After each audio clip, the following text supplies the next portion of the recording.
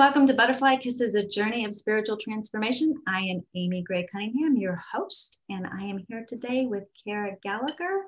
She is a writer and a healer, and we are going to talk with her today about her journey through growing up in the spirituality of Mormonism and how she has grown and moved through that. And now she does Akashic Record readings. And so we're going to learn a little bit more about her journey and her transformation through spirituality. So I'd like for you all to meet Kara. Hello. Tell you a little bit about her. Thank you for having me, Amy. This is really fun to talk to you today. Thank you. You're welcome. Thank you for being on. I appreciate it.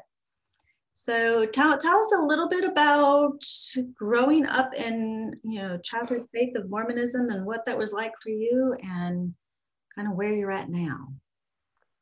Yeah. So background history. Yeah, of course. On both sides of my family, my mom and my dad, I'm a seventh generation Mormon pioneer, I like to claim and say. So I have ancestors who joined the Mormon Church back in the 1840s. Wow. And came across with the pioneers, settled in Utah, and that's where my roots are. I have most of my family is still there. So I was born a Mormon, raised a Mormon, and pretty much my entire life I was invested in the theology and the doctrine, and it was truth to me with a capital T. That's awesome. And yeah, and then one day it just kind of crumbled. I wasn't expecting it. It wasn't something that I wanted to have crumble under me.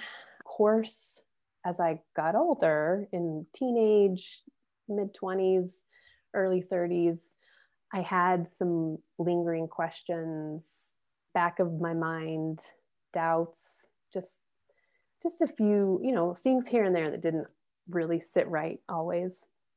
But I certainly wasn't actively trying to leave. Mm-hmm. And then in 2013, there was a campaign in the church for women to hold the priesthood. Mm. Because right now, as it stands, it's only for men. Men are, when they're 12 years old, they're given the keys of the priesthood, and women are told it's only for men. And, they're told there's other ways you can have the priesthood, but not directly. You cannot directly have this power of God. And then in 2014, there was a group of women who were actively campaigning to hold the priesthood, just like the men do in the Mormon Church. And interesting. Yeah. And again, I wasn't actively involved in this campaign. I had 4 kids. I was doing my job as a Mormon woman of raising my family, keeping my, staying in my lane. And I was reading in the newspaper one morning about a protest that these women were doing around the conference center, is where Mormons gather to have their meetings in Salt Lake. And as I was just reading the story with no objective opinion about it at all, mm-hmm. I had this overwhelming sense of peace, comfort, love, and the voice in my heart said, Kara, what these women are doing is not wrong. Wow. And that just stopped me in my tracks. Because that feeling, that emotion, that like love and that wash over of like, these women are not doing anything wrong, that was the same feeling I had been taught to look for my whole life. Mm-hmm. If I'm following God's will, if I'm doing the right thing, this is how you're going to feel. So that kind of turned my world upside down. That solo afternoon in my kitchen, my kids were napping. Like, I'll never forget it. I just remember that moment so well. And from there, that sent me on this, you know, I say down the rabbit hole, like we like to say, of curiosity, and it sent me on a different path with what my spiritual journey was going to be. And so it took a couple of years of intense investigation and research, and I just got really, really curious about what my roots were, the roots of Mormonism. I even went way far back of the roots of the priesthood of Christ. I really tried to do some serious research. And so I just was spinning my wheels about who am I? What, you know, just all these big questions. And then so you didn't go into it lightly then? No, no, this was, I mean, it was serious because as a Mormon, there's so much doctrine tied up with what's going to happen in the next life. And if I was not going to live the same life that my family was living, then we weren't going to spend eternity together. That's really heavy. Yeah. So this wasn't a light investigation of like, oh, let's see. Like it was a lot of tears. It was a lot of, I felt very lonely because there was also a lot of fear tied up with these questions, of even questioning and doubting. You're not supposed to, you know, you're supposed to just pray, read your scriptures, go to church, and then you're on the right track. And I was doing those things. But what was this other voice of peace, love, comfort, just that was telling me, you got to go over down this road instead? What did your family say? How did they react? So it's been, you know, that was 2013, and here we are in 2021. And I have not really had a sit down conversation. At this point, a lot of them understand that I am definitely living an alternative spiritual lifestyle. They know that at this point, but I didn't really sit down ever and say, hey, this is what I'm going through. And it was for a couple of reasons. I understand now. First of all, I know I didn't really have to, because I recognize that my own spiritual journey is my own. And so I really didn't owe an explanation to anyone, if you want to put it in that light. Yes. And putting "owe" in quotation marks. But on the other hand, this idea that I told you, that this doctrine of the afterlife, if we don't live the same lifestyle, then we're not going to live together. I knew how painful that would be for my family to process. And so I also didn't want to invite that pain into their life, if that makes any sense. So how did you overcome that? I mean, do you still believe that you won't see them in the afterlife, or what are your beliefs on that now? I don't believe that. No, I definitely believe that I will still be able to have relationships with these amazing, beautiful people in my life when this particular life is over. So no, I don't think that we're going to be cut off or not see each other. I definitely believe our relationships are going to continue. And how I deal with that now, I have a lot. I try to view our current relationships together with a lot of love and respect. It's important for me that what they're choosing to do with their path to God is given just as much respect, honor, and love as I want with my path to God. That's awesome. I don't know if it's the perfect way to go about it. Because I mean, is it healthy to like not ever talk about it? I don't know. but just currently that's kind of where we're at, is they kind of know, but we also haven't like sat down and been like, okay, this is what I believe. What do you think? There may come an opportunity one day when that will present itself and have an opportunity to share. Yeah. I mean, maybe when they listen to this podcast. Wouldn't that be nice? Tell us a little bit about your novel that you have, that you've been working on. I'm curious to hear about that. I would love to. So this came about during my years of research and investigation into my history and roots. I came across some biographies of some ancestresses in my life, some great, great, great, great grandmothers. And of course, along with it came biographies of their husbands.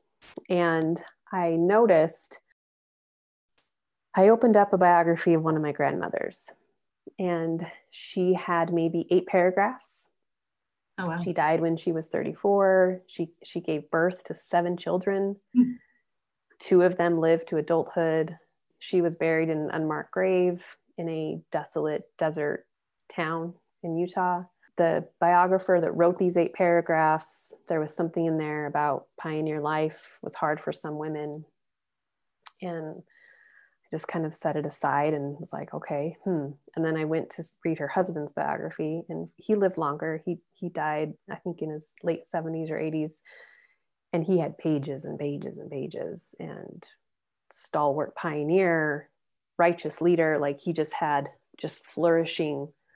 And I'm looking at her biography and I'm looking at his biography, and I can read between the lines on her biography of being a mother myself. And just seeing where she gave birth to 7 kids, to like, there was just more to her story than these 8 paragraphs. So I went down again, another rabbit hole of research, and I started to investigate and look into what her life was like where she lived. And even though she didn't have any journals, or she didn't have a lot of history written about her, I was able to find history about the time of where she lived.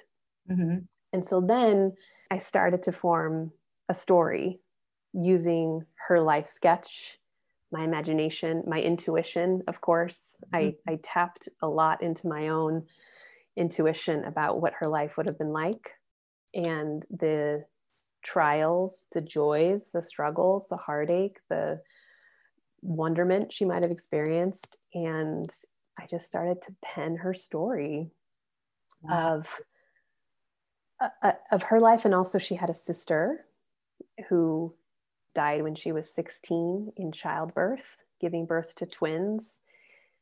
A polygamous wife, married to a man 18 years older than her. Wow.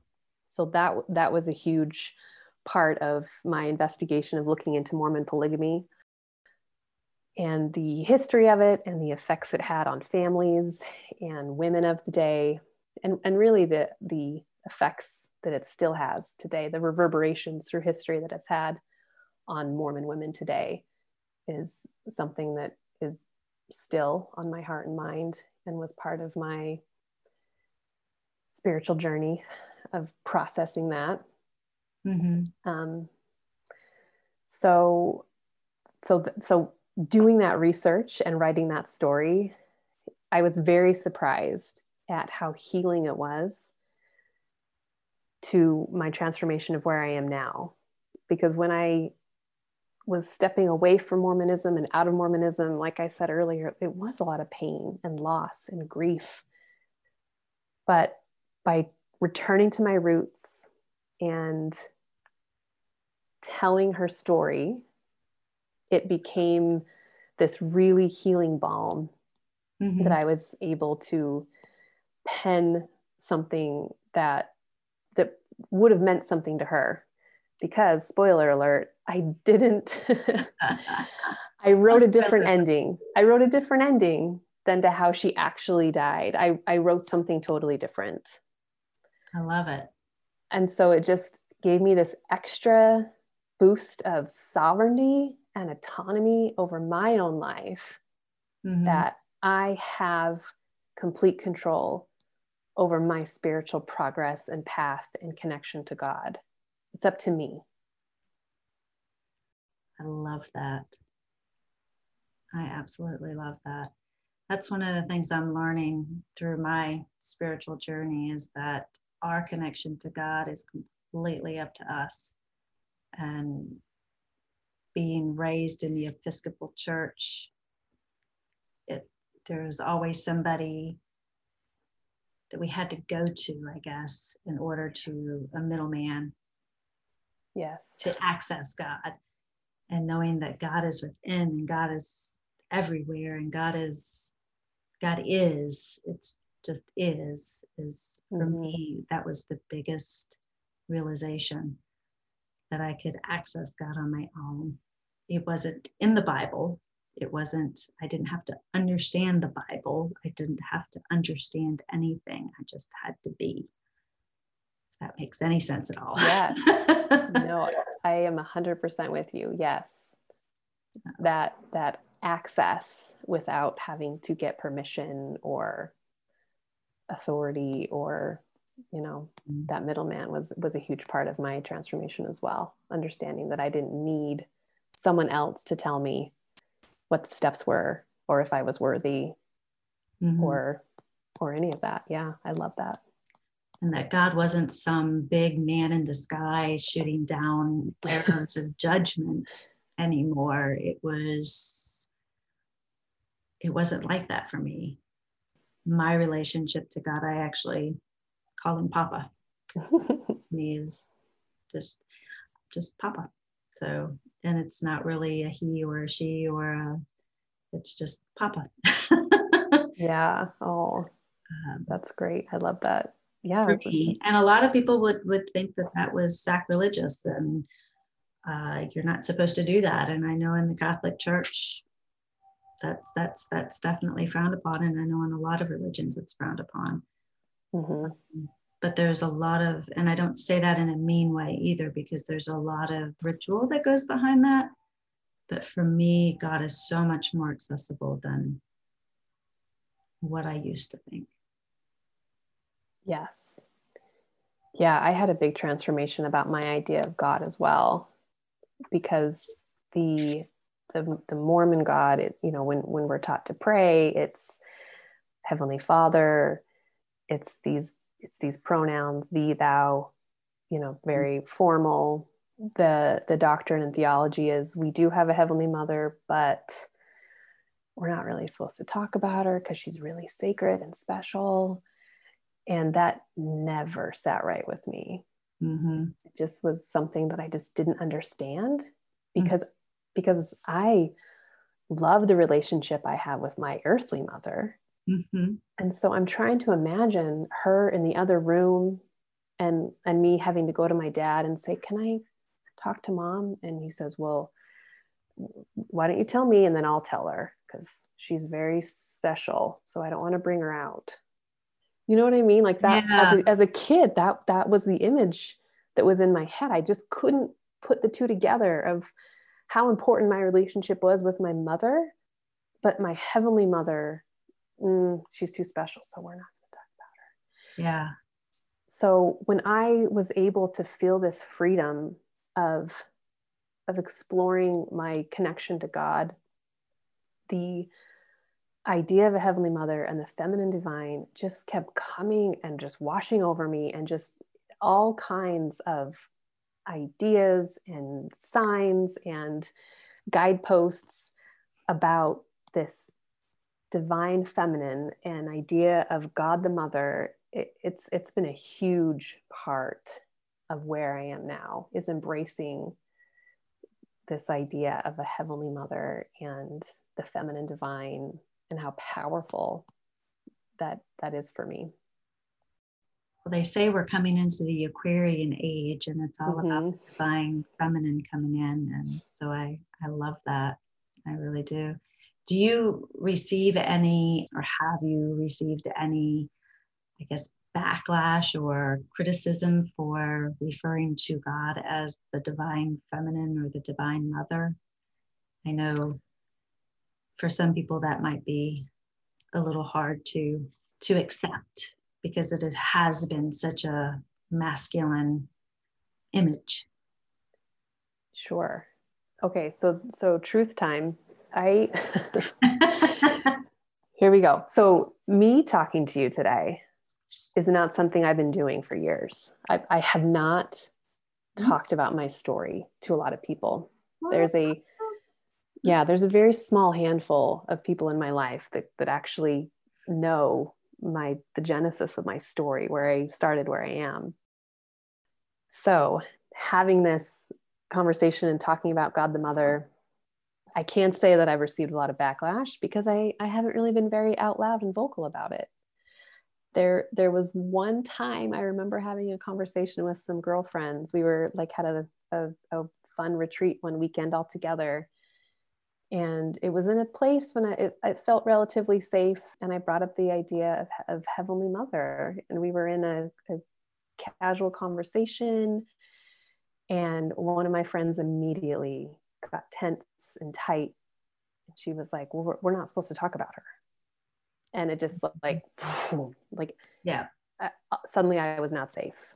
And I felt shut down and I felt afraid. And so I didn't talk about it back then when I had these questions and lingering ideas and things I wanted to explore. Because when I did, just that one time, it was not a safe place to do it. And I just felt very reprimanded, but now I can honestly say, I don't know yet if there's, the time that I do bring it up, like on my Instagram account, when I refer to God as she, there's been very little backlash about it or. Yeah. So. Well, that's good. Yeah. Well, thank you for using Butterfly Kisses as your platform to kind of come out of the closet, I guess. I'm still coming out of the closet myself. So. We're all doing it together. I think that's part of the magic of the time that we're living in now, is that we can talk about these things. And it's, people's spiritual journey is all different, yet the same. And our awakening is so special and so magical that but it's also very difficult when we go through it, because we're stepping outside of what we're comfortable with. And, I've talked on other podcasts about the reason why I called this Butterfly Kisses is the spiritual transformation, or the transformation that the caterpillar goes through to become the butterfly. And it goes from this little insect that's used to being this insect and, going about its life, doing its thing. And then it goes into this cocoon and becomes goo. And, it's a hard transformational process to physically go through it. And when you're stepping outside of being born and raised 7th generation Mormonism into hearing a voice that tells you to do something, or that feels so real, and you actually have the courage to step out and do that, I mean, that takes a lot of strength and courage. So thank you for doing that and for sharing your story with us about that too. Thank you. Thank you for the platform. I appreciate it. Can you share with us, though, just a little bit about what it's like for you with fear of judgment of surrounding this, what people might think, your closest family and friends, if they do watch this podcast and hear your story? What would you say to them? Sure. One thing I can say with complete conviction is I've never doubted the sincere love that my family has for me.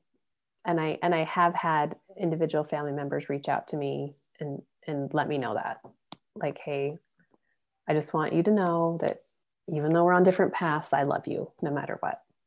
So, just the idea that I'm unloved, like, that's never been a question. I think I'm I feel very fortunate because that's not always the case with a lot of Mormons that decide to leave. Mm-hmm. Whether it's the fear that comes up in their families' lives of, you know, where this person's life is going to go now, or whatever it is. Like I know that it's not everyone's experience, that they're still wrapped up in love, even if they choose a different path. So I'm grateful for that. The fear part for me and what I'm trying to get past, you mentioned the judgment. There's some really heavy rhetoric within Mormonism about being deceived by Satan. Mm. There's a scripture in the Mormons have the Doctrine and Covenants, which is a Mormon scripture. And in there, there's a scripture about, I believe the wording says, even the very elect will be deceived.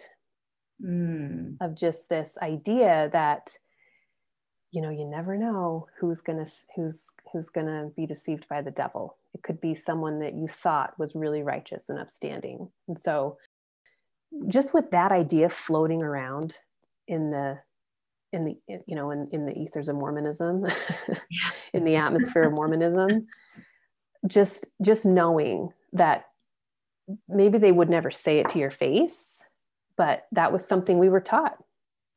And so just knowing that that's out there, yeah, you don't know who is looking at you with a smiley face, but inside they're like, oh, led away by the devil. She was the very elect and now she's not. Mm-hmm. So that's part of where that fear of judgment comes from, is not knowing who is actually thinking that of you. Mm-hmm. How do you move past that?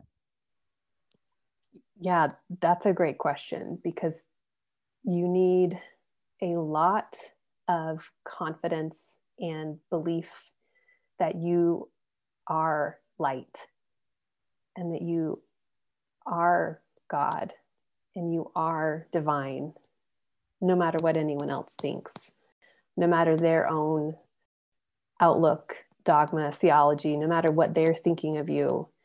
You have to already know that you're worthy and that you're capable of carrying that divine light around you inside all day long, no matter what anyone other beliefs about you are.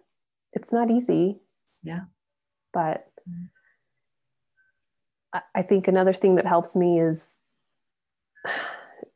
this idea of love, how powerful that's been for me.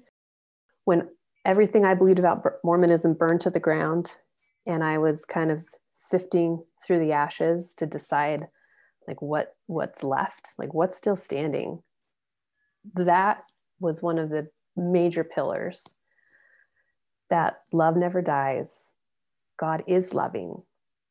In fact, my capacity to love grew, like, you know, the Grinch, when when you see his heart go, I've literally felt that energetic shift in my heart space.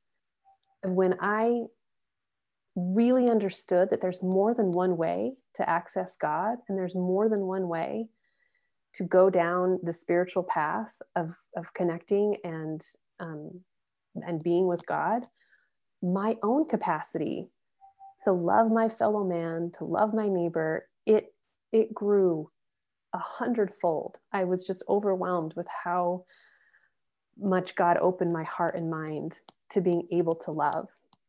So I extend that, I practice that, and I extend that to these people in my life who I don't know for sure, but you know, who I might think are judging me. Like I try to practice that extension of love, of we are all of God. Mm-hmm. And it helps kind of shield whatever I might take in internally. That's awesome. We are of God. That is definitely true. I believe that we're all together. We're all one. Mm-hmm. You also do Akashic Record readings. I do. Can you tell us a little bit about that and what you do there? Yes, I would love to. This just came about, again, in my years of just kind of exploring and investigating and feeling out my own path to God. I was introduced to the idea of Akashic Records through a podcast I was listening to. And at the time, it just washed right over me. It was like in one ear, out the other. Mm-hmm. I was like, oh, that's not for me, because it didn't make any sense. Mm-hmm. And then that same podcast was in my queue like 6 months later. And it kind of came up after another one. I listen to a lot of podcasts, Amy. So there seems to be a theme here. Same here. So this podcast that was just kind of over my head and right through my ears, it came up again. And this time I was listening to the explanation of what they were, how they worked, and something inside me just clicked. Like I was actually amazed, like, wait, is this the same podcast? It just was so clear, and it felt so concise, and it felt for me that in that moment. So from there, I just decided to look into it, and I read some books, and I did my own research and study, and I did my own practice, and I just began to practice reading the records. Wow. On my own, which I think I think it's an important part of my story personally, just because I did have such an attachment to someone else giving me permission to be with God, to talk to God, to go be in this room so you can receive the rights and ordinances from God. Like it was important that I was able to do this without anyone else's say so, permission, certificate. You know what I mean? Yeah. So yeah, that's something I try to relate to my clients whenever I do spiritual work with my clients. I really like to leave them with a sense of, you have the power. I'm going to help you with some tools, guidance, direction, happy to. But at the end of the day, you have your own power to do these things and to access God and to talk to God and get your own guidance and direction. That's always been something that's been just kind of a steady theme for me. We are the divine creators of our own experience. That's what I believe in. We create we create our own experience, and we have our own way of doing things, which brings a lot of responsibility. True. We can't blame anybody. This is true. This is true. Yeah. Well, tell people how they can find you. Where can they find you at on Facebook, and how can they find out about getting a reading from you? And yeah, sure. I am on Instagram. My handle is kara.writer.healer. So you can find me on there. And on Facebook, I think it's just Kara Writer Healer. Like if you search Facebook and type in Kara Writer Healer, I'm pretty sure I'll come up. I'm not there as often as I am on Instagram, but it's another way you can get a hold of me. On the page here, it says Facebook/Kara Writer Healer. So okay, great. Yes. I'll have a link to all of this also in the show notes as well. Yeah, come say hi, ask me questions, say hello. I love it. I love the little community that we have forming in our own little corner of the internet. It's lovely. Well, one question I'm asking all of my guests, because I love hearing their responses, is if you could talk to one person, either dead or alive, on the park bench for 1 hour, what would you talk about and why? Wow. I know. I always blindside people with this one. So that's a great question. I love to hear their responses because we get some interesting people. You know who just popped into my mind? I'm sure I could come up with a list of 50 people given the time, but the first person that popped into my mind is Mother Teresa. Ooh, she's a good one. Yeah. And I'll tell you why. So she was, I don't think she's officially canonized yet, but she was, is it beatified? I'm sorry. I don't know how to pronounce that. If we're any Catholic listeners, I'm sorry if I ruined that word, but after she died, I think of 6 years after her death, they started the process of her becoming a saint. Yes. Shortly after that, some of her journals were uncovered. from when she was younger, I think in her 20s and 30s, maybe. I can't remember how old she was. But in her journals, she wrote about her doubts about her faith in God. Wow. And she wrote to, and I think she wrote letters too. I think there were some letters she sent about how she didn't know she felt God anymore in her life. And this was when she was my age. Yeah. She went on to live this life of service. And, you know, here she is going to be canonized for taking care of the poor and the needy. And you just would never know, Mother Teresa, you would never know that this woman had doubts and questioned the origins of her faith.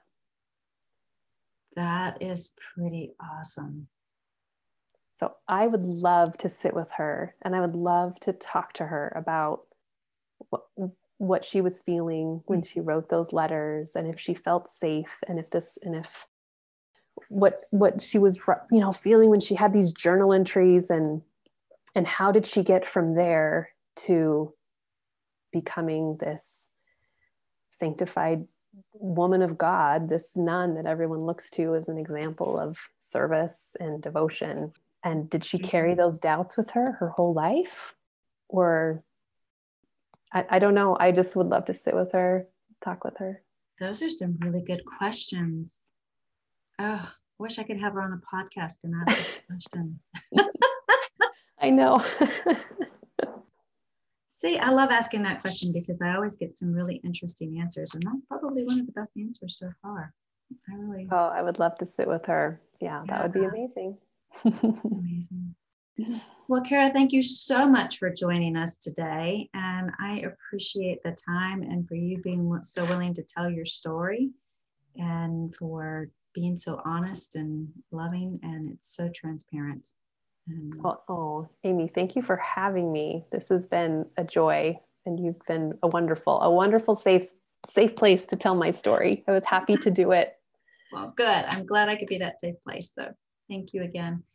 And everyone, if you will reach out to Kara, she can be found, like she said, on Instagram at kara.writer.healer and Facebook at Kara Writer Healer. And she's also on Clubhouse at Kara D. Gale. So yes, follow her on Clubhouse as well. And she also has a personal website, kara-geller.com. And I will have all of that on the podcast notes as well. So thank you again, Kara, and I appreciate your time today. You're welcome. And thank you so much. Thank you for joining me on another episode of Butterfly Kisses, a journey of spiritual transformation. If you like what you've heard, please subscribe by hitting the subscribe button. This way you won't miss it when a new episode is released. Also join me on the Facebook page at Butterfly Kisses Podcast. Here we can continue the conversations we've been discussing on these podcasts, and you can also ask questions of our guests as well. Also, if you're interested in learning more about Akashic Record readings, you can schedule a free 15-minute consultation with me on the Facebook page, or you can do so by visiting my website at amygraycunningham.com. Again, thank you, and remember, always spread your gorgeous wings, my friend, and fly.